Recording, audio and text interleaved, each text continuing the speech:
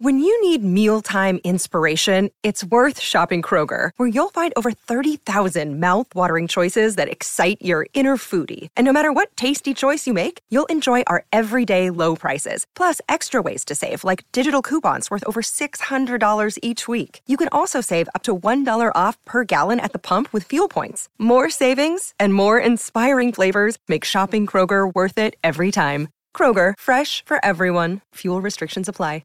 Improvement Pill here. Today I'm going to share with you a story, and hopefully by listening to this story you'll get a glimpse of a certain mindset that the majority of the most successful people out there have. For a long period of time, the professional British cycling team, also known as Team Sky, was regarded as one of the worst teams in the world. Prior to 2012, in its entire 76-year history of competing in the Olympics, they were only able to win a single gold medal. It was so bad that one of the most popular bike manufacturing companies refused to let them ride their bikes for races because they were scared that people would associate Team Sky with their bikes. So in 2002, the Brits decided to hire a guy named Sir Dave Brailsford to manage the team. Brailsford had an interesting background. He was a former professional cycler who holds an MBA. He decided to incorporate a business concept called the theory of marginal gains to the team. The theory of marginal gains is very simple. It's the idea that if you simply improve every aspect of the business, every little cog and wheel, by the slightest percentage,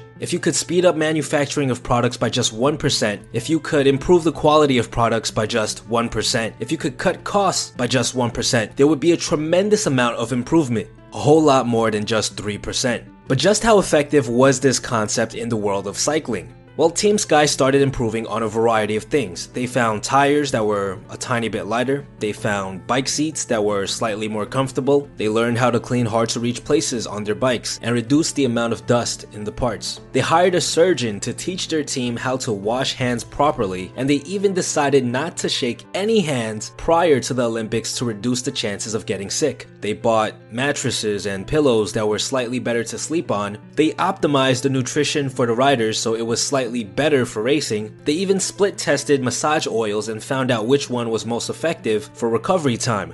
These changes on their own were by no means a lot. The tires were only 1% or 2% lighter. The pillows were only 1% or 2% more comfortable, but they made hundreds of little changes just like this to random things that no other team was even paying attention to. So did any of this even work? Well, in the 2008 Beijing Olympics, Team Sky won 7 out of the 10 gold medals available for track cycling. They repeated this achievement and won 7 more gold medals in the following London Olympics. They've won 4 out of the last 5 Tour de France, which is something a British person has never won before. It was a phenomenal success. What does this story have to do with how incredibly successful people think? Well, the most successful people on this planet believe in the theory of marginal gains. I would say the most common habit you'll notice about successful people is the fact that they are avid learners. They are always seeking more information. Many of them read, many of them attend seminars, and if you think about what this accomplishes, you'll realize by learning every single day, you are technically improving your knowledge by a small